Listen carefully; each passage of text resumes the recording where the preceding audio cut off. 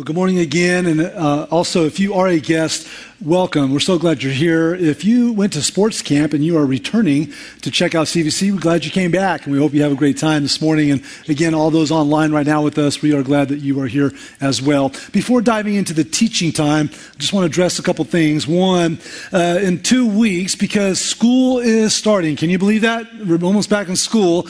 We're going to have a night of prayer, what we call here Seek nights, where we're just going to seek the Lord on behalf of those going back to school. So what we want to do is basically fill this room with students and parents and maybe some teachers and administrators and just spend the evening worshiping the Lord and praying over our kids, praying over parents, praying over teachers, and having a time of back to school prayer. That'll be on August 14th. So mark your calendars, and we'd love to have you here to pray over those kids and be prayed for if you're going back to school.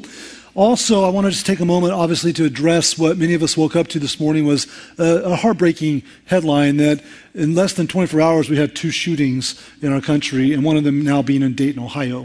And so would you just take a moment with me, and we just want to pray for those communities. We want to pray that God's people would be effective at ministering during this time of pain, and just pray for those communities that are experiencing these losses. So let's just take a moment and let's pray for them. Lord, would you come to you in prayer? And God, we want things to look a certain way. We want certain control, and we are at loss, Lord, for words and even understanding at times when we see these tragedies. So, Lord, we pray right now that you would absolutely show up in El Paso and in Dayton. We pray for the pastors that are stepping into those pulpits today with very difficult circumstances.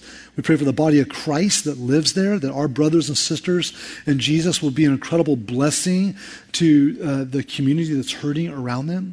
Father, would you comfort them with the love of Christ, with the truth of the gospel?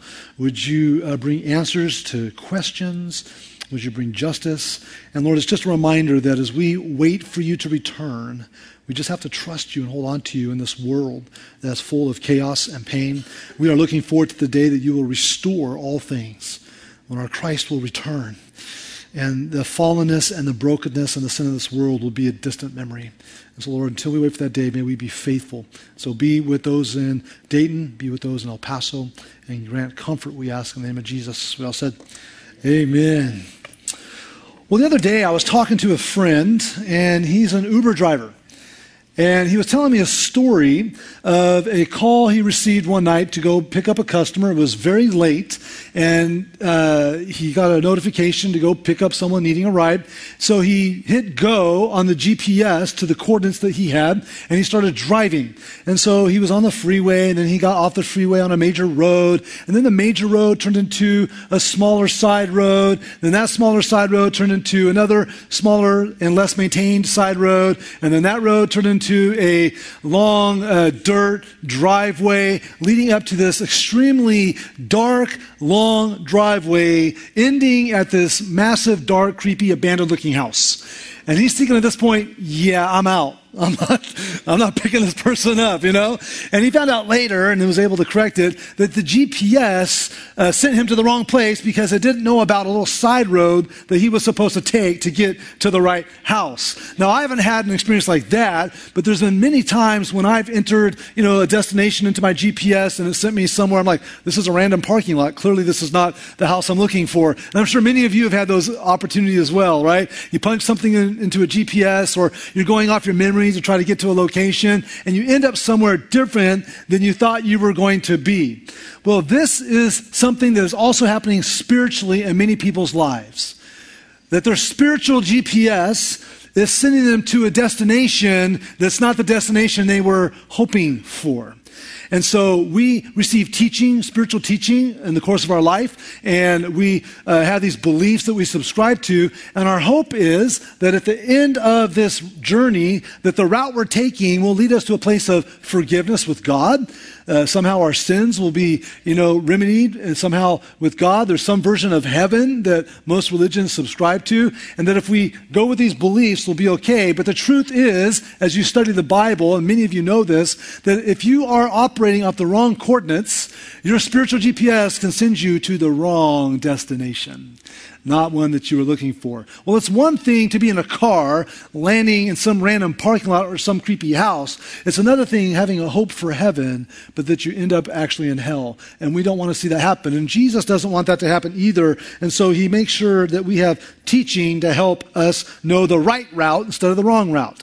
And just to get a sense for who I'm talking to today, I want to invite you into this poll that you heard about. This is just something we do every now and then. I enjoyed it last week. I wanted to do it this week. But I'd love to get you to participate in this poll. So to register, you have to text that phrase, CVC Online 463, to the number 22333.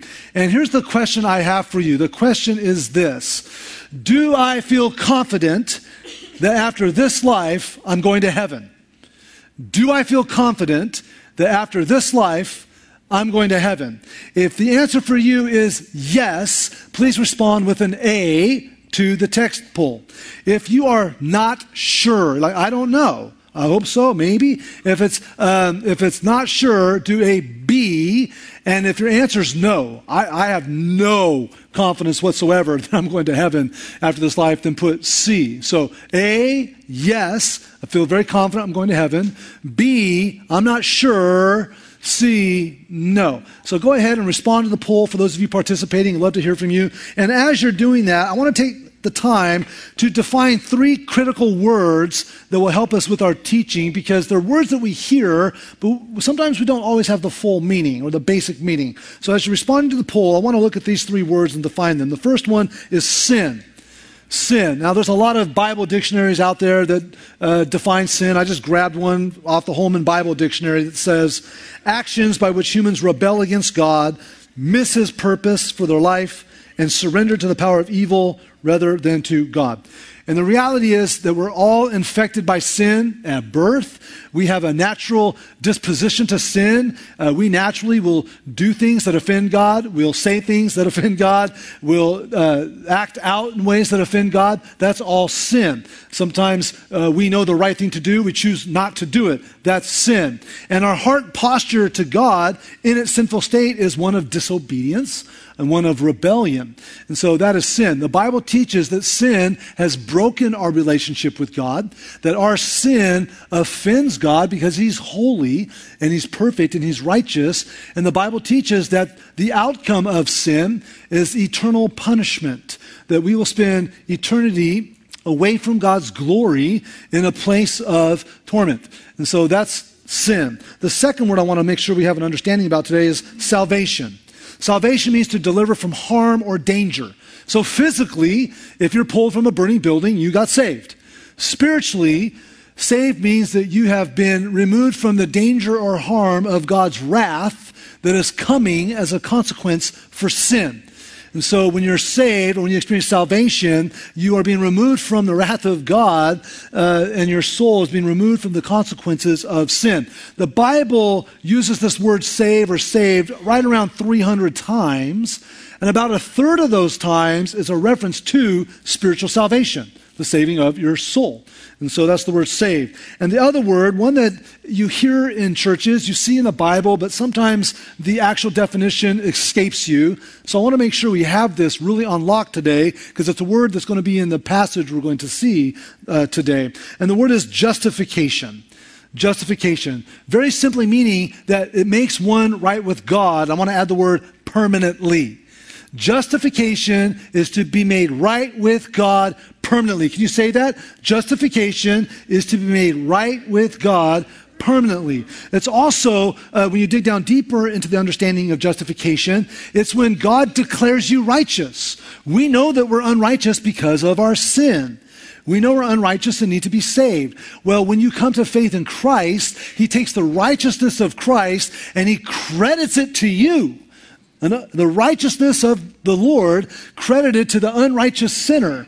And so that takes place when we're justified and we get to operate in this now new posture with the Lord, that we're permanently made right with him if you trust in Jesus. So those are 3 critical words. Now, I want to get back to just understanding those who participated, where you're at. So I want to see who I'm talking to this morning. Let's look at the response to your poll, okay? So 104 say that you feel confident, and 29 are not sure. So this is very helpful to me. So thank you very much. And one or two maybe in the no.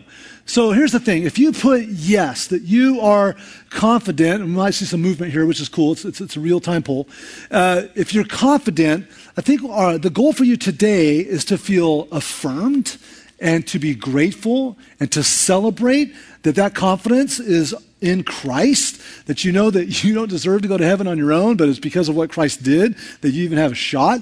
And so hopefully you are full of celebration and gratitude and affirmation today as you say yes. If you're not sure, that usually means one of two things is taking place in your life.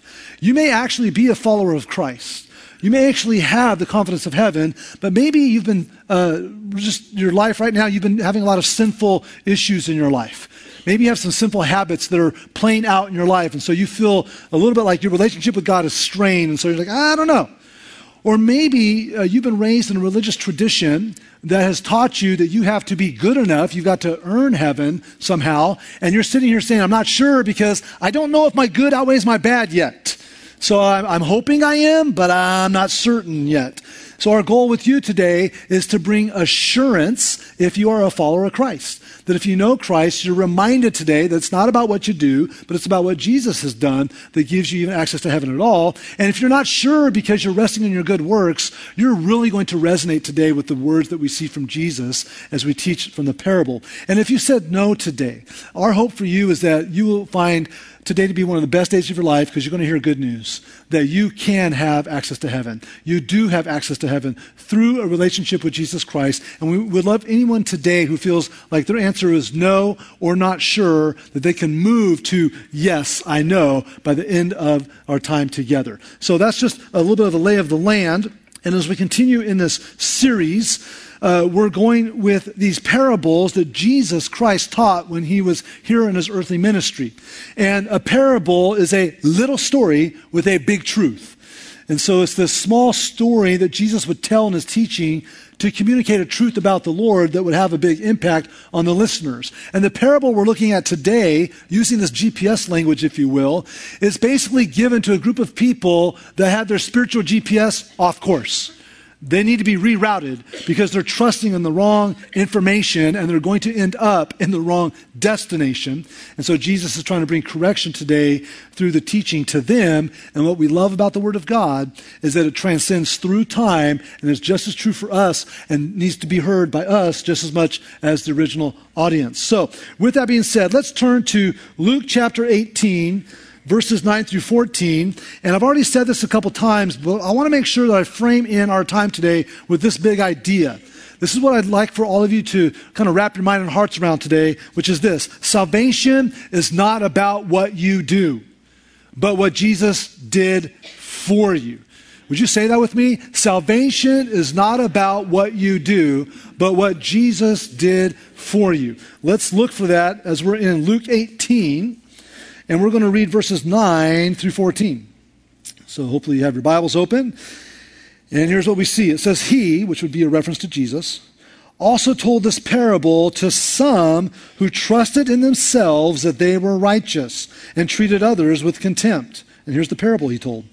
2 men went up into the temple to pray. I want to stop. You're going to see this up and down language. This is scene that Jesus is painting is of 2 men going up to the temple of Jerusalem during the time.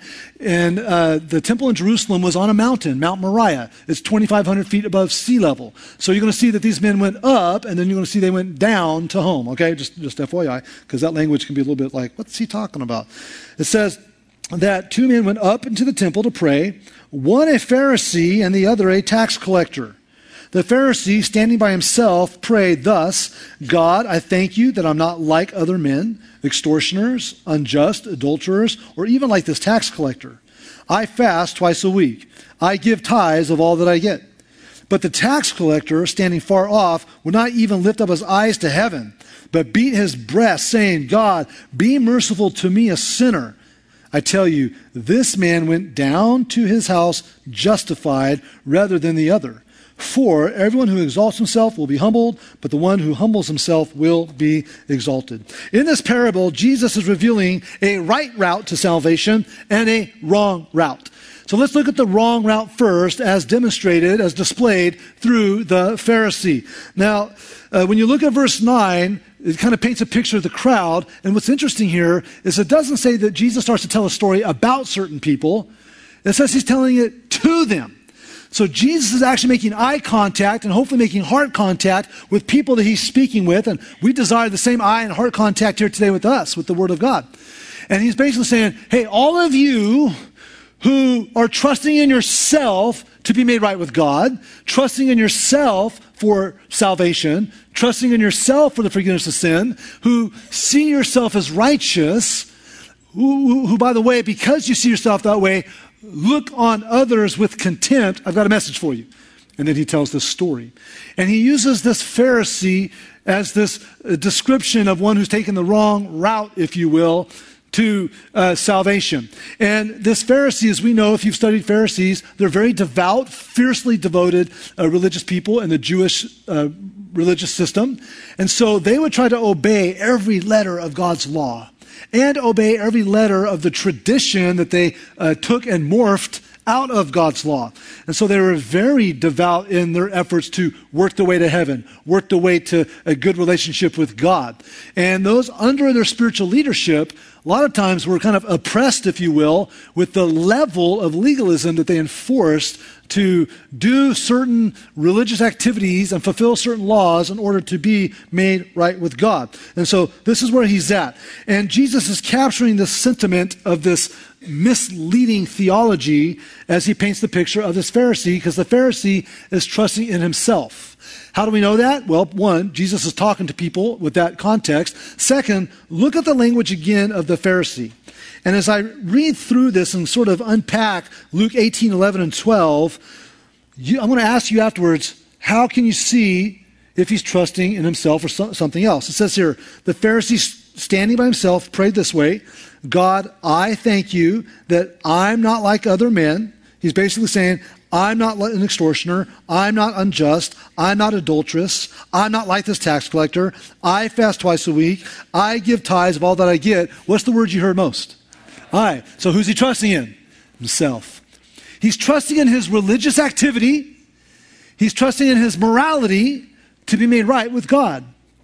And if we're going to be honest about this, that is the most abundant teaching in all religions in the world except for Christianity. All other religious systems basically are putting out a theology of works, that you have to achieve some level of morality, you have to achieve some sort of religious activity in order to be forgiven, saved, and made right with God. The problem is, and some of you have been raised in that context, some of you have family that are being raised in that context, or that's what they're being taught. The problem is, that's not what Jesus teaches. So you need to take the words of whatever religious leader you've ever heard and compare it to Jesus, because he's obviously poking in this and going, that's the wrong route. So this Pharisee is trusting in himself, and he says this prayer, which this really isn't a prayer, is it? If you really look at this, it's more like a long list of congratulatory activity that he feels he needs to give to God so that God will give him access to heaven.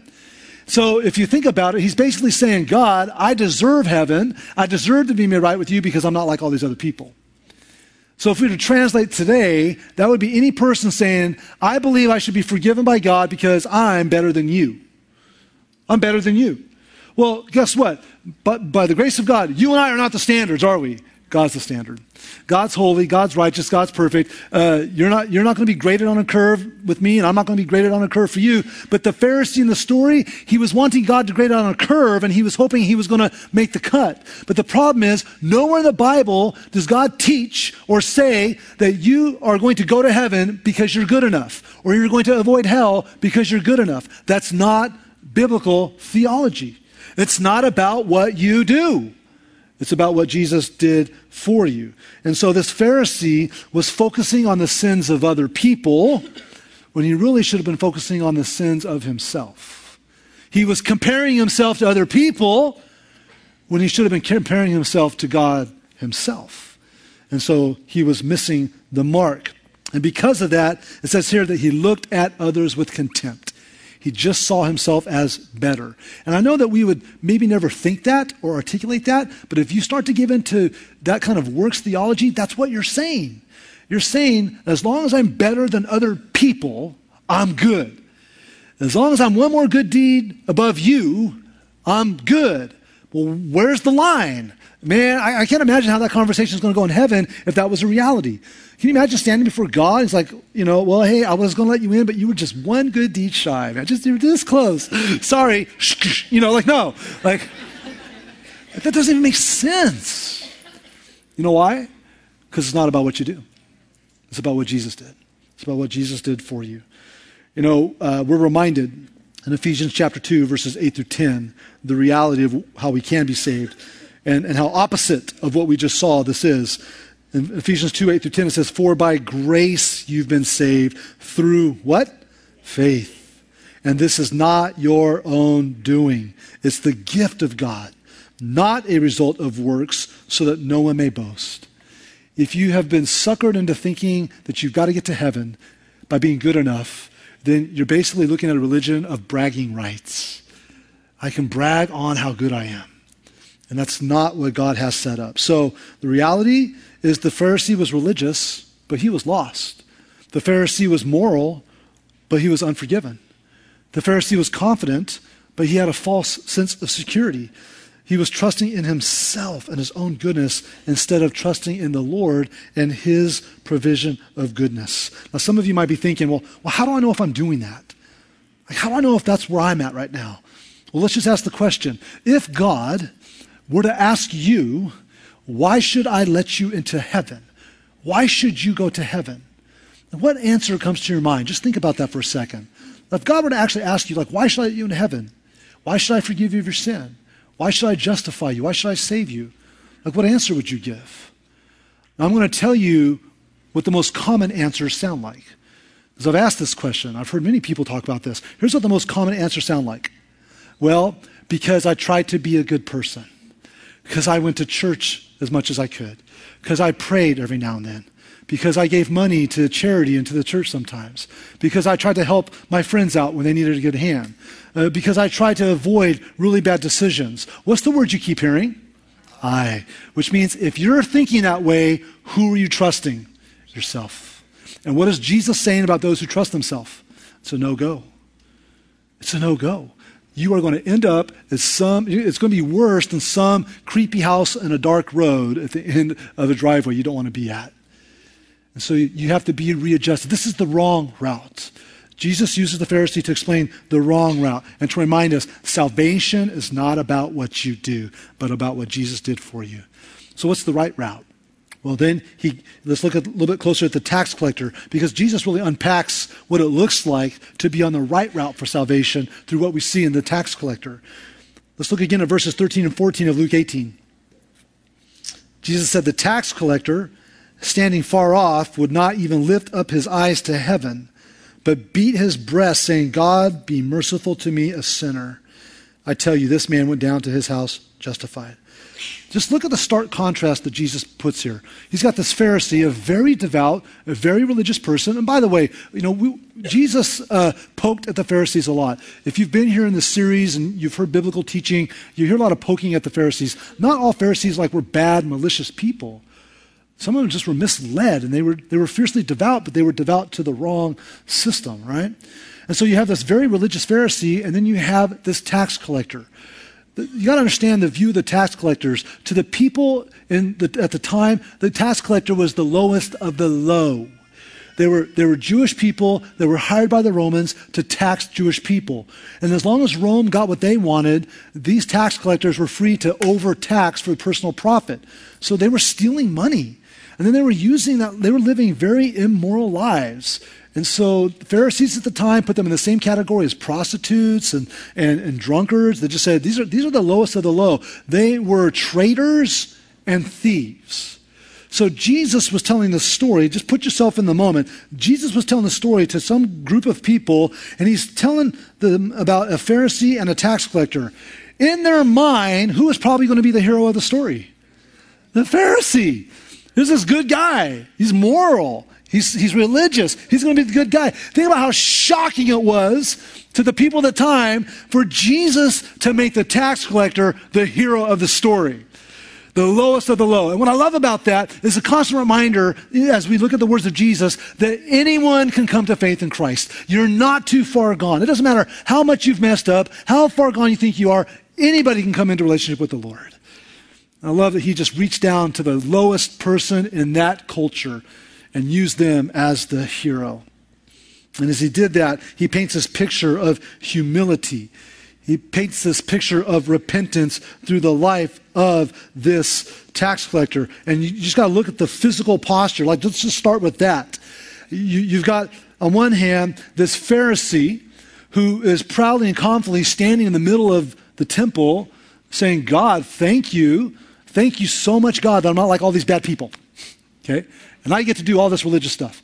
And then you have over here this tax collector, and you can just see this. He kind of finds himself in a peripheral part of the court somewhere off to the side. He's probably got his head down and his shoulders slumped. And you only see this a couple times in the Bible, by the way, this beating on the chest. This is not a common thing. It's only a couple times in the Bible. It conveys deep, deep anguish.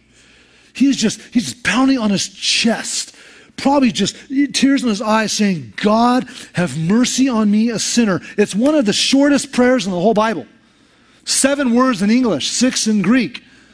It's one of the shortest prayers. And what did Jesus say about this man? He was justified. He was made right with God. Why? Because his heart posture, he came humbly. He came repentant. If you want to troubleshoot your relationship with God, test just how much weight you feel in your spirit over your sin.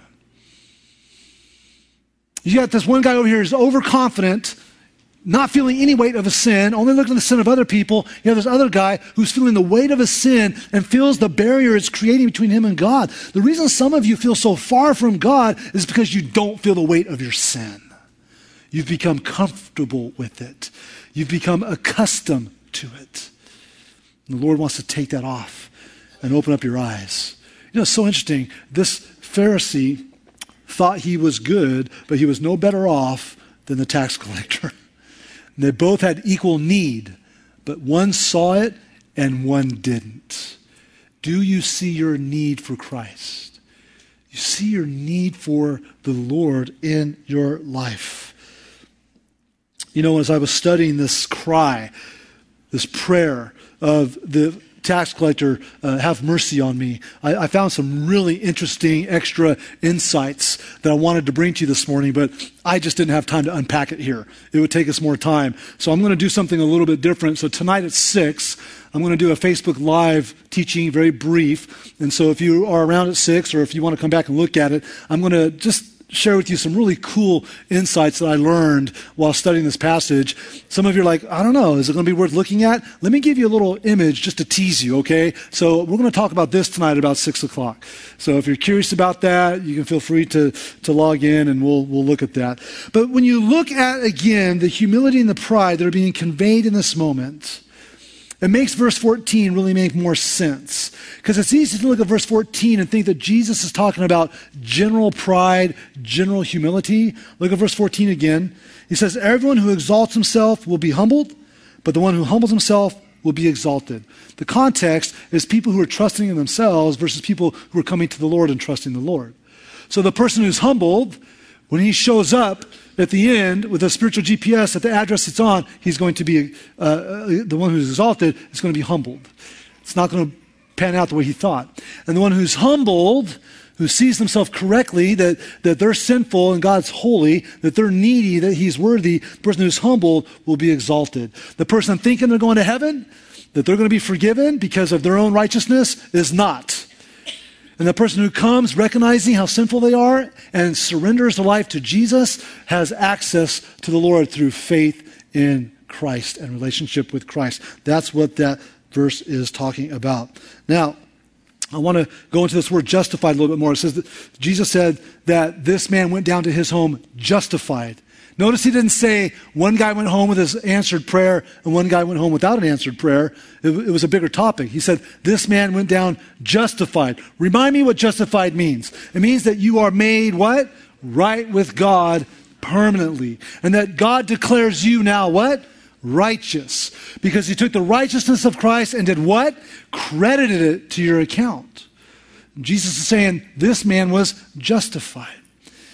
And so just to really press into this theological concept a little bit stronger, because I know that some of you, this is kind of gnawing on your mind a little bit because maybe you've been taught different. And you're thinking, is that really what God says? That all I have to do is have faith in Christ? I don't have to work my way to heaven? Let's look at a few verses together.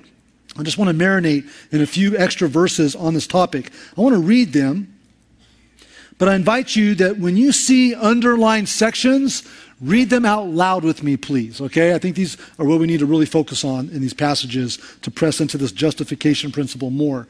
Titus 3:4-7 says this, "But when the goodness and loving kindness of God, our Savior, appeared, he saved us not because of works done by us in righteousness, but according to his own mercy, by the washing of regeneration and renewal of the Holy Spirit, whom he poured out on us richly through Jesus Christ our Savior, so that, being justified by his grace, we might become heirs according to the hope of eternal life." It's not about what you do.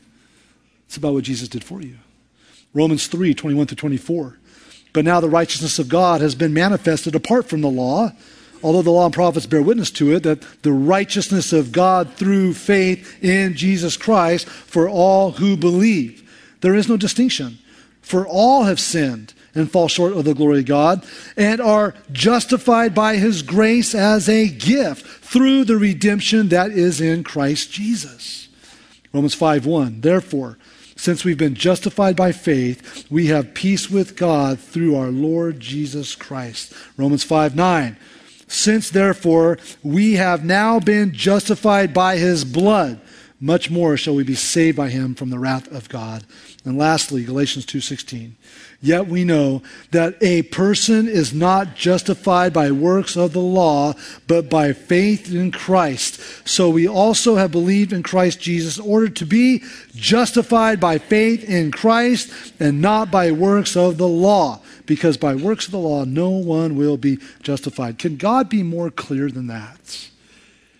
You're not saved by what you do, but by what Christ did for you. And Jesus makes that clearer and clearer and clearer. Then Jesus gives this parable to demonstrate the contrast. For those who are trying to be justified, saved, forgiven, trusting in themselves, it's a no-go. It's the wrong destination. It's the wrong coordinates. It's the wrong route.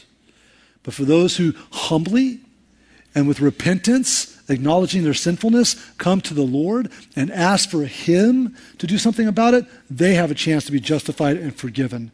Notice when this tax collector came to the Lord, a couple observations. He didn't ask for God to overlook his sin, to ignore his sin. He's asking for him to atone it. Have mercy, take it away from me.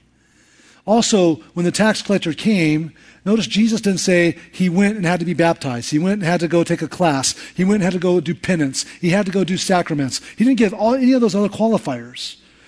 He came repentant and humbled, asking God to do something about it, and then he went justified. So we have to weigh all of that against some of how we were brought up spiritually. Because some of us have had the wrong coordinates in our spiritual GPS, and it's taken us the wrong way.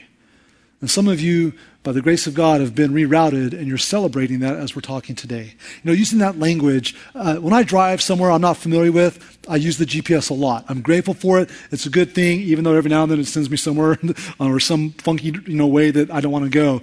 But I'm grateful for it. But nothing is like when a person gives you instructions and they use landmarks. Don't you love that instead? Like, look, what you're going to do is the GPS is going to send you this way, but once you get on this road, you got to look for the green mailbox. And we live across from the green mailbox. Or you're going to get on this road and there's going to be 3 streets. Ignore the first street. On the second street, you'll see a red barn on the left, and that's where you're going to take the right turn into our driveway.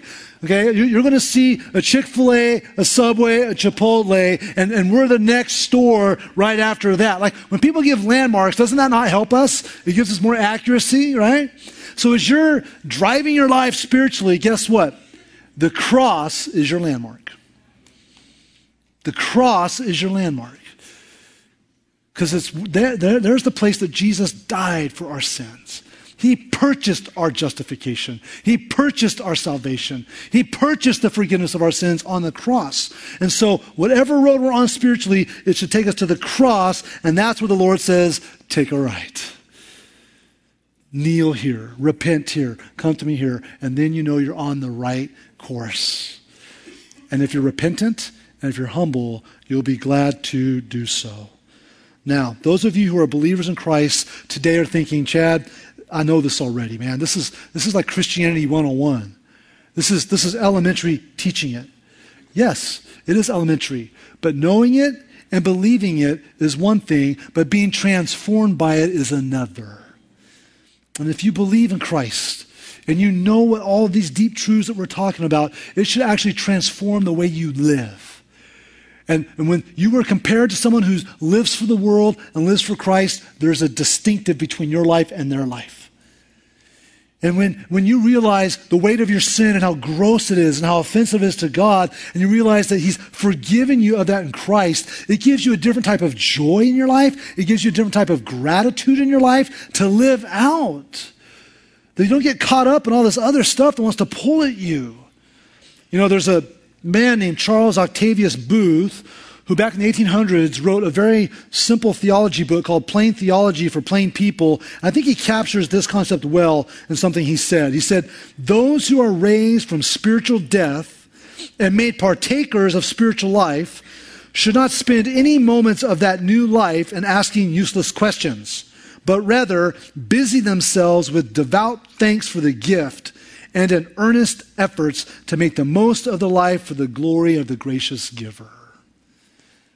That's a description of what you and I should look like and live like if we're in Christ. So I just want to go back to this poll for a second. Let's go back to the poll. Let's throw the poll results back up for a second. We've seen some movement here today. So thank you for responding and participating. So I want to talk to the 75% that participated, and maybe if you didn't participate, you would put yourself here with an A. Yes, I feel confident in heaven. My hope for you today is going to be several parts. One, that in light of this teaching, you're going to feel grateful. You're going to be refreshed in your gratitude to the Lord for rescuing a sinner like you, the outside of yourself who could do nothing about it. And that gratitude will translate into joy in your life and will transform you, and you'll walk with the Lord, for the Lord, in the Lord. Also, to be reminded about the conviction that may come with this message. Because when we look at the Pharisee, if we're going to be honest, some of us have drifted into Pharisaical thinking. The Pharisee felt really good about himself, and he looked down on others. And he was focused on the sins of other people and not on his own sins. And it's so easy to do that, isn't it? Isn't it so easy to all of a sudden be so focused on other people's wrongdoings and what they're doing wrong and their mistakes, and we forget, we so quickly forget our own sinfulness. And also, we become the rising sun in our own story instead of let the grace of God be that bright sun shining in our life. And so if there's conviction, maybe it's time to confess that today. And we'll take a minute here in a moment to just kind of say, Lord, I confess, I'm sorry that I've become a little bit arrogant in my spiritual thinking. May I never lose the gratitude of being saved, of being justified, of being forgiven of sin. Also, if you're confident, that means you're living life on mission.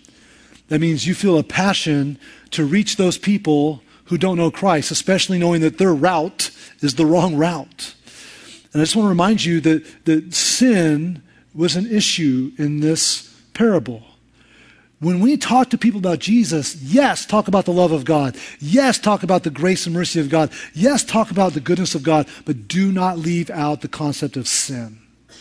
Because you don't understand the good news until you understand the bad news. So we need to understand that there's forgiveness available for our sin. So I just hope that and pray that for you that would put yes. For those of you that are not sure, if you're a follower of Christ that's just wrestling with some sinful lifestyles, hopefully today you both received assurance. Yes, I do believe in Jesus. Yes, I do believe on his death on the cross for my sin. Yes, I do believe in his resurrection from the grave. I know this stuff. Maybe if it's just the sin that's wrapping itself and entangling you, that the reminder of who you are as a beloved child of God would help you rip free of those sins. Walk to please the Lord. Walk with your heart aimed at Christ. Don't be looking at other people. Look at your Savior. And if you're not sure because you're stuck in good works, hopefully today you get it. It's not about what you do. It's about what Jesus did for you. Maybe you're ready today to put your faith in Christ. And if you answered no, same thing. Maybe you're not ready yet to surrender your life to Christ. Maybe you put no and you're like, I don't know about this Bible stuff, Jesus stuff, church stuff, Christianity. My encouragement to you, hey, just keep coming. You're welcome here. We're so grateful you're here. Just listen to Bible teaching. Maybe even step into a life group and interact and have conversation with Christians to understand more about the Christian faith. But take those steps forward in learning more. But if you put no and all of a sudden your eyes are open today and you're ready to be that tax collector coming and saying, God, have mercy on me. I need Jesus. Here's my challenge for you. Before you leave today, that corner, over in the corner, the second we start our last song, and after the service, there's going to be a couple people over there available that would just love to talk to you about how to have a relationship with Christ. It's the most important decision you're ever going to make. And so I don't care what you have going on afterwards or who you brought. Would you just take a couple minutes to talk to them before you leave and just say, I need to know more about a relationship with Christ, and they would love to share with you. At the end of the day, we all have to walk out of here realizing something. Salvation, it's not about what you do. It's about what Jesus did for you. Amen? Let's pray. Father, thank you for today. Lord, we thank you that the words of Jesus hit hard. And they break through the calluses and the arguments and the excuses that we so often make. And Father, I just want to pray along with my brothers and sisters in Christ right now. Lord, we are so grateful for your mercy, so grateful for your salvation, so grateful that we can be made right with you. We can be justified permanently through Christ. And so right now, just as we spend a few moments in prayer, would you just take a couple seconds here?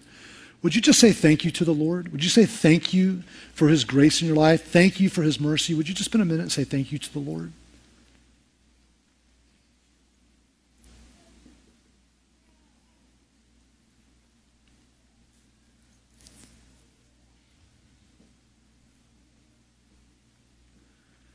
It's very easy to start to accidentally slip into that Pharisaical mindset. Start to feel really good about ourselves and think that we're really religious, we're really good, we're better with others. Lord, that means we're looking at them with contempt. It means that we're being Pharisaical, and we're sorry for that. God, may we never forget that our only hope is you. May we never feel spiritually superior to anybody, especially those who need you, who are wrestling with surrendering to you. So right now, if that's something that's been true of you, would you just take a minute and confess that to the Lord? Say, Lord, I'm sorry. Confess that I've slipped into being Pharisaical and looking down on others. Would you just take a minute to do that?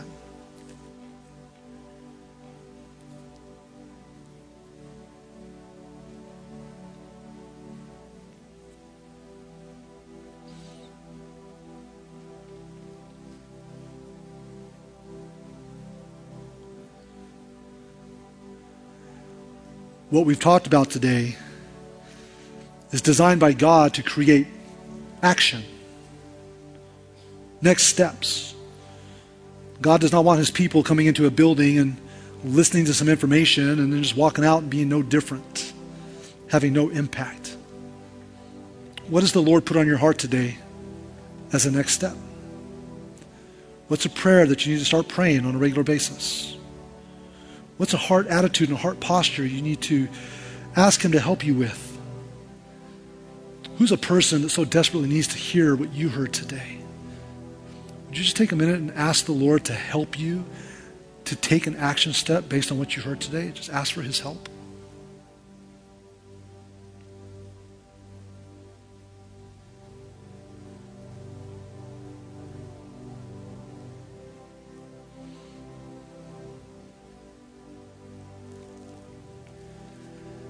And if you don't know Christ, today is an opportunity that you can surrender. You can reroute your spiritual GPS to the right location. But it has to start with being humble and being repentant and coming to the Lord and saying, have mercy on me. I'm a sinner. If that's you today, would you just say that to the Lord? And then would you take the next step of learning more about what it means to be in a relationship with Jesus by stopping by. Lord, I thank you for this time. I thank you for who you are, what you've done in our life. God, may what we spent time today hearing, reading, learning, translate to good for others and to glory for you. In Jesus' name, we all said together.